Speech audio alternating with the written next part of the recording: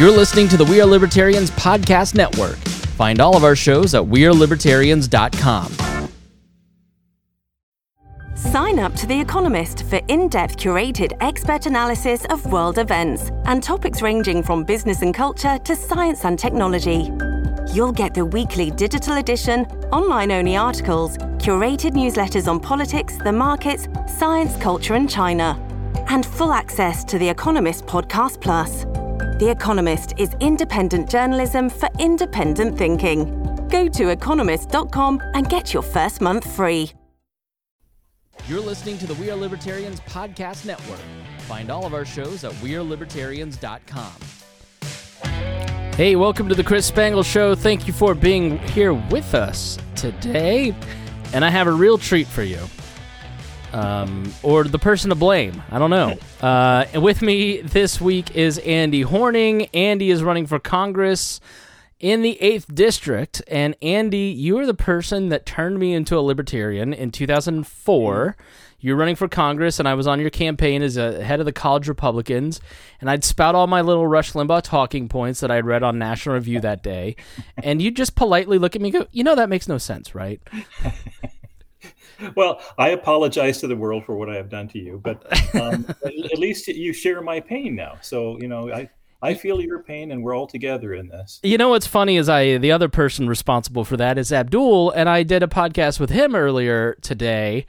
And the older I get, the more I turn into you two. I just, curmudgeonly, yeah. Everybody is just not pulling their weight, these idiots.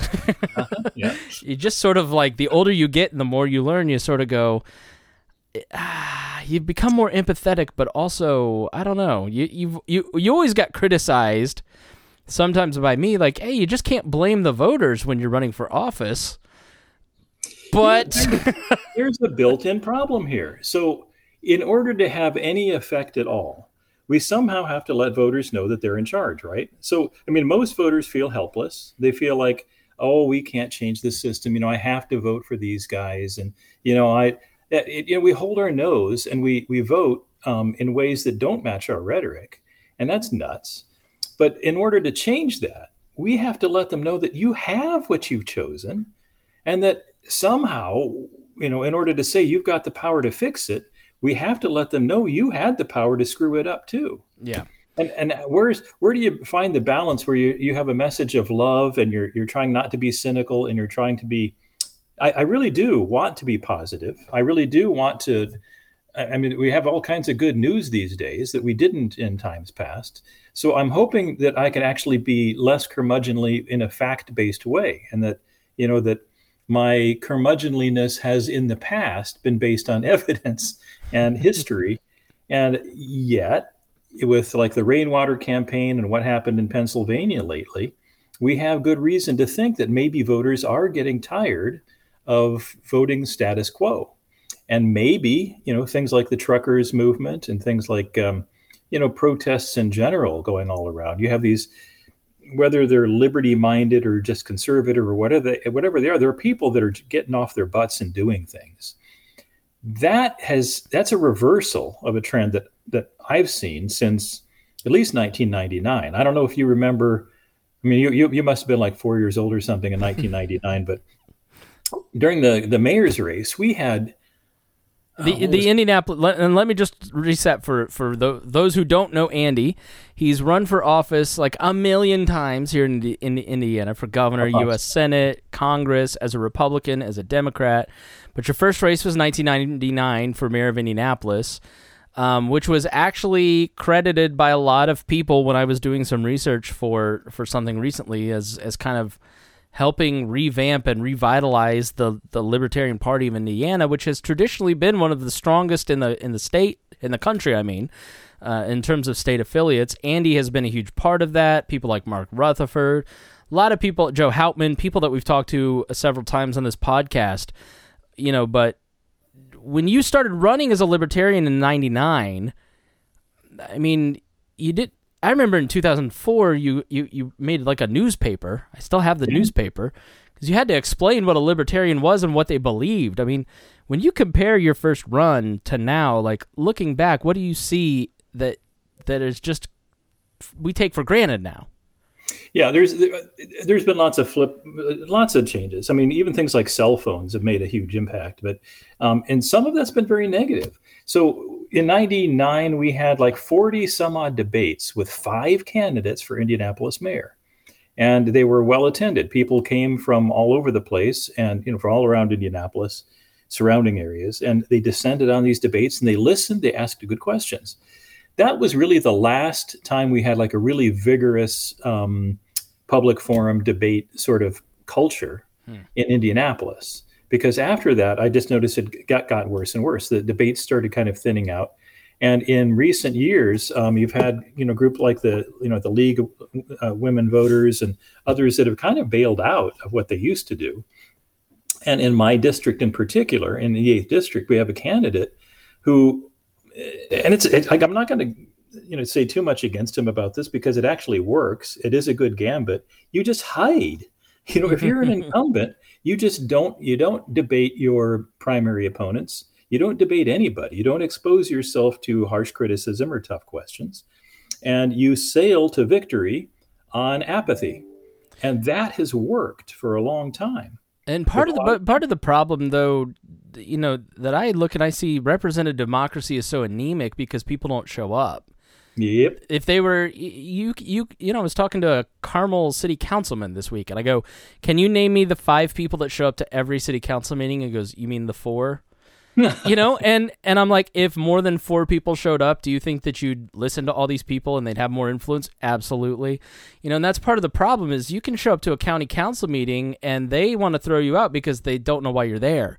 You know, and so if more people showed up to their city council meetings, we think of politics and is like the thing you do every 4 years during the presidential race, but politics is showing up to your county council meeting and being the person running the League of Women Voters debates, right? Like that's part of the problem is that we've become lazy. Well, it's you're bringing up something I haven't even thought about myself for a while. When I first got into politics, it was largely because I'm still very green, and I was not a libertarian, decades ago. I guess decades ago I was. I'm really now many more decades old than I used to be. But the fact that I started out in sort of my political awakening with a friend of mine named Clark Kahlo, who I'm embarrassed now to say I haven't talked to him for years, but he and I went to a couple of like zoning board meetings or something like that where people don't show up. And we were able to stop at least halt temporarily, a really stupid plan to build in the flood zone of White River. And, it was going to be a stupid thing where they're going to put pavement all over the place and it was going to be bad for runoff. And it's just dumb to do that anyway. And we just showed up. And sometimes all you have to do in a meeting is just raise your hand and object to something. And then they say, now I got to fill out the form X27B32. And you can really throw a monkey wrench into the works just by showing up. And so few people do that I was kind of jazzed that 2 of us, and, there's one meeting I went to where I can't remember if it was one of those things with, Clark couldn't make it or just me that just showed up anyway. One person, just me, showed up to a meeting and I was able to just, at least change the outcome of the meeting. That kind of stuff is power that most people have no idea is available to them just by showing up. And you could see what people like, the truckers did just by driving around. You'd block something or you don't have to carry flaming torches and pitchforks. You don't have to throw, Molotov cocktails. You could just go about, a fairly peaceful process of driving around or showing up or raising your hand. It's super easy to do. And that's one of the reasons I focus so much on the democratic process itself as something that is a power. It's a weapon that we were granted at great cost so that we wouldn't have to have the sort of revolution that our founding fathers had to go through, where, we could just by showing up and in this case, just, dink, dink, dink, boink, like entering anything that we do on a daily process. You're entering a text, you're buying something.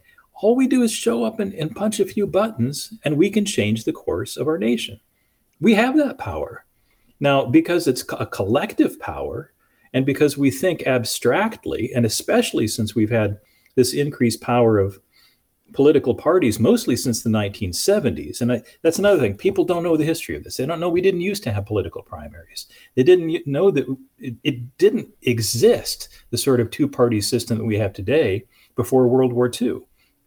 And if anybody got any sense of how this actually came to be and what our powers actually are, we would stop listening to the people who tell us, oh, you don't have a chance. He's got no chance. And that I wouldn't have been hearing all these years, one of the most painful things that ever hits my ears. Gosh, I wish I could vote for you. Right? It's like, Yeah, as if you don't have the choice to vote for you on the ballot, because you are on the ballot.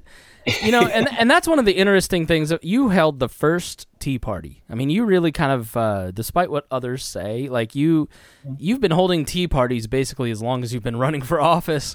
But I remember in 2007 when we had an issue with property taxes going out of control, you inviting people to the steps of the State House. 500 people show up on July 4th, and then the Tea Party movement kicks off, and so many of our fellow patriots from that era kind of have now adopted this cynical attitude of, well, we just need to start shooting. We have no power. It's too big. It's too big. I hate that. God, you're not going to shoot anybody if you're not even going to vote for it. Right? You haven't, and that's what I said to one guy on Twitter. I go, who's your county councilor? Have you shown up there first and just shot your mouth off? Because I think that's one of the things that is most dismaying to me is people don't understand the power that you just talked about in this representative democracy. They haven't even exercised it. They because they just don't want to do the work. They don't engage in it. So, I mean, as you've run for office, as you've engaged in the democratic process and put yourself out there and, made your wife mad and put that effort and, made your jobs mad and put that effort forth, right? Like I've seen you sacrifice for this stuff. Yeah. But what have you learned about your power in the representative democratic process? The stuff you've been talking about, I've been way more successful personally than I ever thought I could do. I'm not so different from anybody else. I have more hobbies than I should. There's a lot of stuff. I've got a life that I'd like to live myself. I've got a day job that's actually pretty darn demanding. And, I have made lots of sacrifices for that's true, but, it's not like it's not so hard to imagine, that because I'm not into pro sports, especially, that gives me another 8 hours a day to do stuff. So I put myself into this, but I didn't expect to have the effect that I've had. Like I mentioned right off the bat with those meetings I'd go to, where you just show up and you raise your hand and things change as a result. I've had lots of people tell me, and by the way, I love to hear it. I don't want to. Yeah, I love to hear when people say something like, "Oh, you've really given me, a good reason to do this," or "You've given me hope," or "You opened my eyes to this." I love to hear that stuff, but it's something that wasn't really that hard to do. It's in terms of the time it takes. Yeah, it's been a pain in the neck, and the money that that's cost me personally, all of that, sure. But a lot of people spend more than that on their hobbies and. I think about how my wife is into pickleball and she spends a lot of time doing that. Okay, everybody's got their thing. And I suppose if I think of politics as that, if I were to win office, I'd be getting paid for what I'm doing for free now. But and so that would be great. But I'm doing this because I think it's something I have to do. And I feel better when I have done it. I'd feel terrible if I wasn't doing something and talking about all of this stuff anyway. So if I'm complaining and kvetching and I'm not doing anything where I might be able to move the needle just a little bit, and that's really, there's that Overton window thing. There's a window of public tolerance and acceptance that you really can budge a little bit. And when I ran for, like my very first race, like mayor of Indianapolis, the discussions were all about other issues until I got into the debates and started talking about how, well, no, we don't need to be, taking money from the police fund to, to do this or to hire more police by taking money from here. We need to do something about our sewer system. We need to do something about basic infrastructure. And, some of these things nobody was talking about until I did. And you mention it. And then suddenly people, not the other candidates, But the people who are listening say, well, doggone it, yeah, my sidewalks suck, or my road sucks, or on the street that I lived on, we actually had a culvert cave in, and we had, like a big hole in our street. And that everybody's got stories like that downtown, where things happen where the infrastructure was 115 years old, where, we were talking about. And by bringing that up, people say, yeah, I've got a similar story. And so the Overton window shifts a little bit.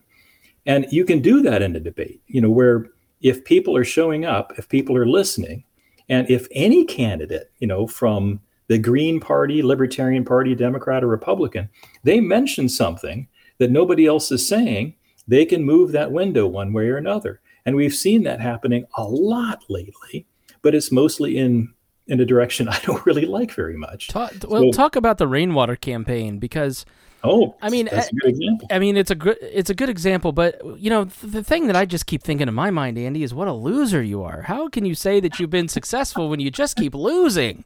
How can you possibly be successful? What do you mean? This is another one of those weird aspects of the two-party system. In the two-party system, one of those guys is going to lose. Right. We call them losers. Especially, you have areas where a Democrat is always going to win in downtown Indianapolis, or a Republican is always going to win in this rural area, something like that. You don't say, the Democrats, oh, you're a loser, you can't possibly. We don't do that. And why? Why is that? We have these ridiculous abstractions that there are two parties that are different from everybody else, and that, Donald Rainwater comes along, he comes in second in lots of counties. 33 out of 92. Yeah, so he comes in second, and yet we don't say that, well, the Democrat was a loser in these, or the Republican was a loser. And you don't do that. You just say, well, he didn't win the election, so he's the loser. Well, what about the Democrat who lost? We don't call him a loser, even though he's just as much a loser. If you don't win, you lost. We don't think straight about what actually happens in elections. And so when people say, well, libertarians can't possibly win, well, except the 12 that are already in office right now in Indiana, or the 144 or whatever it is in Pennsylvania that just got elected. So, the way we think about politics is not the way we think about anything else. And so you think, okay, maybe I haven't actually won an election outright. Maybe I did in 2004, if only living people counted. But you think that the point really is that we have abstractions that we have erected around the two-party system that are baloney, not just an ideology. I think everybody knows that, with rhinos, dinos, linos, whatever you're talking about, there are people that don't match our perception of what the party is supposed to be. And so we dissect those people away from our party perception, even if the number of rhinos exceeds the number of people that we would actually call real Republicans in office. It's totally bogus. So it's not ideology. It's not any sort of sensible thing like we like it or it's fun. It's just an abstraction that we've erected like some kind of totem or, idol or something like that. And if we can just push away the abstractions just a little bit, the way people say they do. No, I mean, who doesn't say, I don't vote for the party, I vote for the man? Everybody says that. Yeah. They say it. But numerically, nobody does that. So you've got, how many, up until fairly recently, at least 90% of us were voting for the status quo all the time. And that's, all the time. Democrat or Republican, maybe they'd switch a little bit. But given, the parameters of what we've just discussed in terms of what the ideology is versus what they actually do versus what the party platform says, they're really just voting status quo. So if you're voting Democrat or Republican, it's pretty much the same system of lobbyists and full-time partisan staffers and, 20-year-old, interns and all of that stuff that are actually doing most of the work.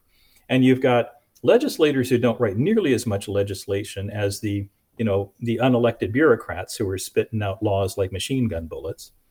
And so this whole system is like this big bogus mess of corrupt nonsense, which anti-constitutional. All of our founders warned us about it. There's pretty much every aspect of our government that we've been warned against for generations by even people in the system itself.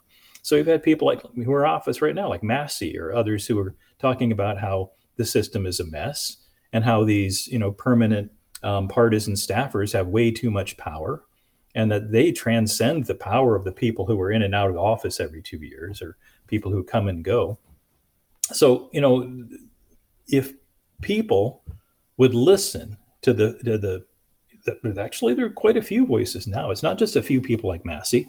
A lot of people who've left Congress have done the same thing. They've talked about how rotten it is and how corrupt it is. And who out there right now doesn't know that our government is corrupt? Haven't we all been talking about, this pay to play thing, and how campaign donations turn into policy decisions, and is there anybody who doesn't understand? Yeah, I think the thing that we're missing is the alternatives. And that's because they've always been there. Yeah, I mean, the alternatives, more people are willing to engage with the alternatives now. And exactly. I think when you look at the if you want to use the word legacy of your many runs, you look at somebody like me who met you in 2004 and, has taken this this podcast is 10 years old and created thousands of libertarians out of it. And that came out of your coaching tree, basically, of somebody that you made the effort. I got to give you props. I don't know if you remember, I think I even said it at the time, when you showed up with you had this big, 3-ring binder of stuff that you brought to the campaign. And it's like, who does this? Who does this much research? And, and I was looking through, you had like little tabs on all of this stuff. And it's like, wow, this is cool. Yeah. Prep. I've always been a prep nerd. Always. Well, you sure impressed me with your prep. And so that's the kind of thing that there are people like you and me out there who are waiting in the wings for, I don't know, some kind of inspiration. In my case, I can point to certain events that things happened that inspired me to get, to make something happen. And, several, like when Goldsmith was the mayor and I was looking at my crumbling sidewalks, I wrote him funny letters and he would send me, replies back, I'm not going to fix your sidewalk, but keep the letters coming. I'm really enjoying these. And so, something like that kind of gets you a little bit energized. And so I can say Goldsmith helped me a little bit there. And then those meetings I went to with Clark Hollow, that kind of pushed me a little bit. Some people need to get smacked in the head. I also had a smack in the head when many years ago, the IRS just came and said, you owe us a lot of money, and the company that's reporting that you made this income, we know that they lied about it, but you're going to pay us anyway. And things like that happen to people where I didn't have, I couldn't sue them. There was nothing I could do about it. And I ended up having to cough up an awful lot of money that everybody knew I didn't owe. And those things happen in real life. And sometimes that's what it takes to make somebody energized to do something. And so there are people that are preparation nerds like you right now. They're pharmaceutical salesmen, or they're shoe salesmen, or they're teachers or whatever. They have not yet had the smack in the butt or the kick in the head, intellectually or, more or less figuratively speaking, necessary to make them get out of their comfort zone and do something.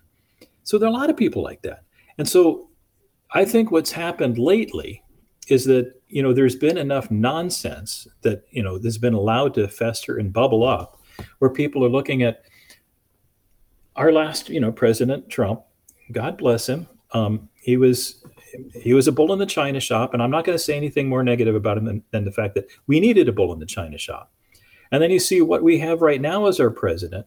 And some people are saying, are we just getting worse and worse? What is going on with the democratic process here? And they're seeing the economy doing gyrations where, gold prices going up and down, stock prices going up and down. Everything is kind of gyrating where prices now are hitting people where it really counts. And I think that, even like the mask mandates and all of that stuff, that was bad. It was inspiring. It made people act in ways they wouldn't have otherwise. But I think we're going to get a whole new generation of people who are now looking at their wallet getting thinner and thinner and thinking, wait, how much worse can this get? Ezra Klein, of all people, the guy from Vox, did a podcast with Larry Summers, who basically has been warning about inflation. He's the guy who helped the USSR after it collapsed, Clinton's Treasury Secretary, saying, hey, this we're on the wrong road. And so Ezra Klein, this famous liberal, progressive New York Times guy, basically hey, maybe what we've been talking about for 20 years has been the wrong stuff. I mean, because at a certain point, like, okay, you can look at the mask mandates, and I did this in some ways. I'm like, well, it's a mask, but we'll never do vaccine mandates. The people will just reject that, and that I was wrong. I had more faith in the middle to go, no, we're not going to go that far. We're not going to violate bodily autonomy.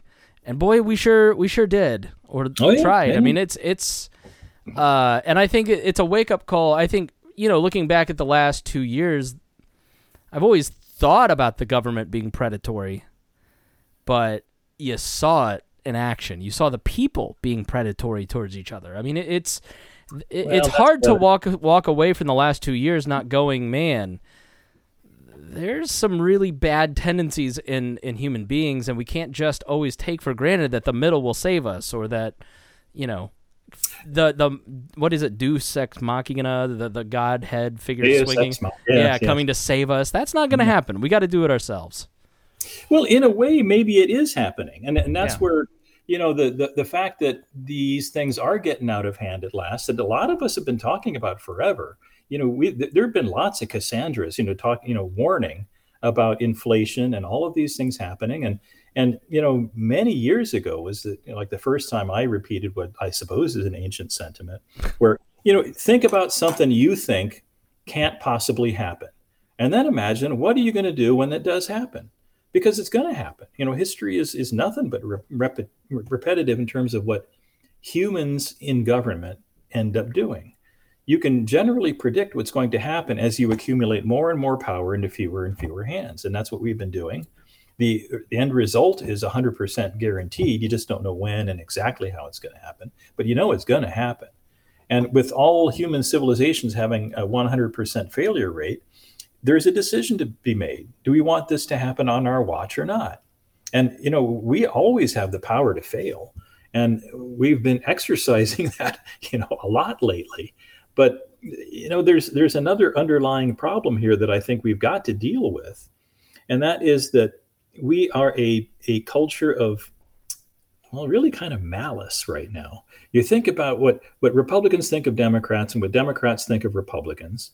And I know lots of Democrats and Republicans because they're in my family. So I've got examples of these actual people, living, breathing Democrats and Republicans, that don't really hate each other, but they sure act like it sometimes. There are things you can't talk about. And when they're not in a family together, you can see how this boils over into the idea that Republicans have evil intentions, according to Democrats. Democrats think, oh, you guys are evil, and all of your impulses are from evil. Ours are all entirely good. And that leads to a sort of a sneering, it's a really disrespectful and hateful kind of approach to our factions that shouldn't really exist. And so while it's almost funny now that I always thought it would be kind of a cool thing to make up sort of an alien conspiracy where, we've discovered that there's aliens out there. They're small and they stink and we can beat them up real easy. Any red-blooded American male could get them, but we need to unify as a world to go build spaceships and find these terrible little aliens and kill them. Because if we had a common enemy like that, maybe we could unite and we can use that hate that seems to be in all of us, focus it off the planet. But right now, we've got these shifting alliances and little bits of hatred that, if like right now we hate Russia. It wasn't that long ago we all thought Putin was so cool. We had pictures. Well, Andy, isn't it just nice to hate foreigners again, though? I don't want anybody to stop hating foreigners. To your point, though, I've seen so many people who are like unvaxxed say, my brother-in-law reached out to me, or my brother reached out to me, and F that guy after what you like. And it's like the second we all moved on to hating foreigners again, everybody, these divisions are healed, and I think that's not going to work. By the minute too, it can shift by the minute and the circumstance. So, like right now, you can have a bunch of people in a room, all of them hate Russia. But then they start looking at each other, and this white guy says, oh, he's a black guy. I don't like black guys. Black guy. Oh, I don't like this white guy. Or maybe somebody says, oh, he's gay over there. And so we can just like that, we can flip our hatred around to some other abstract, category of human and say, we've got this arbitrary distinction of what kind of gay you are right now, or, what kind of straight you are, what page of this porn, magazine do you look at? And so we have an infinite number of ways to discredit each other's words because of this, maybe he's saying something that sounds reasonable if it was from a straight white male, but because he's a, gay black man, I'm not going to trust what he's saying. And we do that all the time. And you think, instead of looking at each other's dignity and instead of looking at each other's, what's the solution to that? How do we start to come out of this? I don't want to say screw dignity, because it's not like that's something it's bad, but we don't even have to think about dignity. We just have to think about all of us are flawed. And that if we think, just a little bit humbly about how each one of us has been fooled, each one of us has said something, we've posted something we've later regretted. We've all done stuff like that. And if we could just think a little bit more about our own limitations and imagine that these other people are humans too, then maybe we don't even have to go as lofty as thinking about human dignity. Maybe we just have to, go the other direction and say, listen, we're humans, and each of us has got problems. And if, there are just a couple of simple things that we think about, like the non-aggression principle, if we were to articulate that properly, it's not that we have to like each other. We just have to, just don't be mean to other people. You don't hit them. You don't take their stuff. And so if we just make this, down to the kindergarten level, where you're talking about the simplest human characteristics of honesty, and, humility might be a hard thing for some of us. I know Abdul and stuff jokes around about how he does that a lot. God love him. And all of us do that to some degree. We like to think that we are always right. We're way up here somewhere. What we need to do is just, back off a little bit and just think, all right, we've all been fooled. We've all been lied to. We've all made bad votes. Let's just take a breath for a minute and start thinking about what it is that we're really doing not just in the voting booth, but as a nation. What if we had any idea what's really been going on in Ukraine since the 1700s, for goodness sakes, the history of that region and what we have been doing over there. We were supplying them weapons until just, right before, just as Russia was starting to mount their own weapons against the border, we stopped, maybe we ought to back off for a little bit. And so we stopped supplying weapons. Just, isn't there something fishy about that? Don't we think that that's odd, that we saw this happening and think, let's cool it just a minute. Now we're supplying them weapons again, now that Putin went ahead and invaded. But the fact that we've been so concerned about, like, the Cuban Missile Crisis, we had the Monroe Doctrine, where nobody's going to mess around in our hemisphere. We're going to guard our hemisphere, but we don't let anybody else do that. Isn't that a hubris on its own as a nation? Aren't we kind of demonstrating sort of the opposite of the golden rule? When, we do unto others what we would never want done unto us. Well, that's how we got out of the Cuban Missile Crisis. Was Robert Kennedy made a secret agreement with the Russian foreign minister to remove these, ballistic missiles out of Poland quietly. Yeah. And that's why they had put the missiles in Cuba in the first place. Yes. Was because we had missiles pointed at them, but, we really freaked out. Well, we've just got time for two more questions that I want to get out of it here. Yes. Why are you running again? What are you running for? What are some of the top things that you're going to talk about? And then the second one, we'll talk about your book. But first, let's talk about the campaign and tell us, what you're running for, why, and how can people support you? Well, it's really no different than anything before, really. I mean, I haven't really changed what I've been promoting in terms of, busting up the corruption. And, kind of the whole idea of the two-party system really is a story of corruption. And, what we need to do is understand that there are better ways to do things. And they've been written down for a couple hundred years. And I've got an 8-point plan that I think is a procedural guide to you could say I'm right or wrong. I'm trying to be humble here again, but that's not going to work in politics. You're talking the golden rule and humility in politics. What are you? You're a terrible politician. There is a certain amount of arrogance that's just involved with running for office. Just to think that you can do a better job. I got to understand that there is a bit of There is a bit of hubris there, but I do have, sort of an 8-point plan on my. It's on my old blog site. You helped me actually set that up at wedeclare.wordpress.com many decades ago. I've got a website at horningforcongress.com. So, Andrew Horning is just HORNING, number 4, Congress. So horningforcongress.com. And I have way too much information there for a political website. I need to trim that down to what's more appropriate to. I saw a headline the other day. Somebody was being critical of, I think it was Rick Scott put out this plan, and the journalist was like, "What an idiot putting out details in an election year! You can't do that sort of thing." I've always done that, and so I've like you mentioned my newspaper. I've always kind of overloaded with information, and that does two things. It allows people to see what you're thinking, but it also opens you up to criticism. Yeah. So if you say too much, then people are going to be thinking, "Oh, well, there's something I disagree with." But you know it then. You know what you disagree with. When you have a website that just has a donate button and nothing else, you don't know what they're really going to say. You don't, and they're going to change their words depending on who they're talking to. Where I feel if I write it down, if you disagree with me, just talk. You can hold you accountable. Hold me accountable to it when if you elect me, then at least up front you've got some idea what I was going to do because I wrote it down. I don't want to compare it to Mein Kampf, of course, but that is kind of the thing where you write down, you should have some idea what Hitler's going to do because he wrote it down. So I mean, Vladimir Putin wrote an article years ago, the Munich conference in 2007, and looking at Bush in 2008 and saying, well, Ukraine's not a real country, or the speech 3 days, like. Osama bin Laden saying, I'm going to destroy you within by creating, I mean, these guys tell you exactly what they're thinking. You should believe them when they tell you. Well, that's X, just Y, and Z. It's a killer in politics that there's no advantage to being right and there's no disadvantage to being wrong. And so that, the people who are, habitually wrong get reelected anyway.